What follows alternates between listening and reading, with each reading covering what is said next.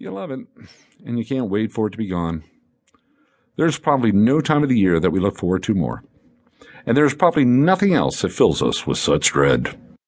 We can accept the ambivalence of our feelings, recognizing that our inner child is wrestling with an elf for control over a large serrated knife aimed at the heart of one of Santa's hoarded venison. Or we can deny our feelings and just reach for a 16-ounce tumbler of our favorite bourbon. Booze, that's the Christmas dilemma. Having sidled close to heresy and suggesting that Christmas might not be all the flock it's cracked up to be, let me be clear. I like Christmas.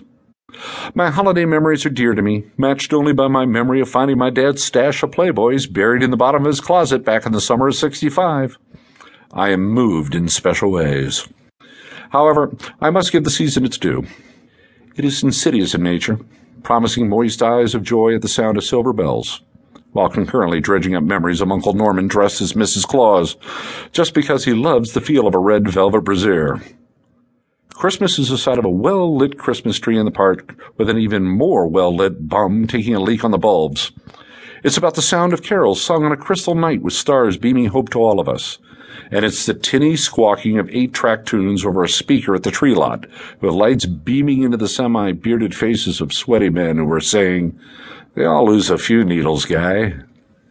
It's no wonder that we get manic-depressive about the season. We feel good about dropping a bucket in the red bucket next to the bell ringer standing in front of the Kmart. On the other hand, we find ourselves online shopping for large-caliber weapons that are suitable for giving real sincerity to our feelings about the dozens of charity telemarketers who are calling us at all hours to open our hearts. Over the years, I've tried to make some sense of Yuletide. I'm not alone. Look into the glassy eyes of a coworker describing his route from in-law to outlaw to favorite aunt to church to pageant to party during the period that roughly covers the last 10 days of the year.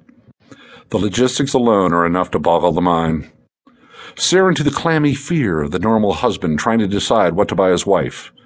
Watch the crazy spinning of children's eyes as they conjure up a list of must-haves that together cost more than constructing an addition onto your house. It's nuts. Yet every year, we plunge once more into the murky emotional and financial waters of Christmas. Like a woman giving birth again and again, we forget the pain and focus on the perceived joy of the season.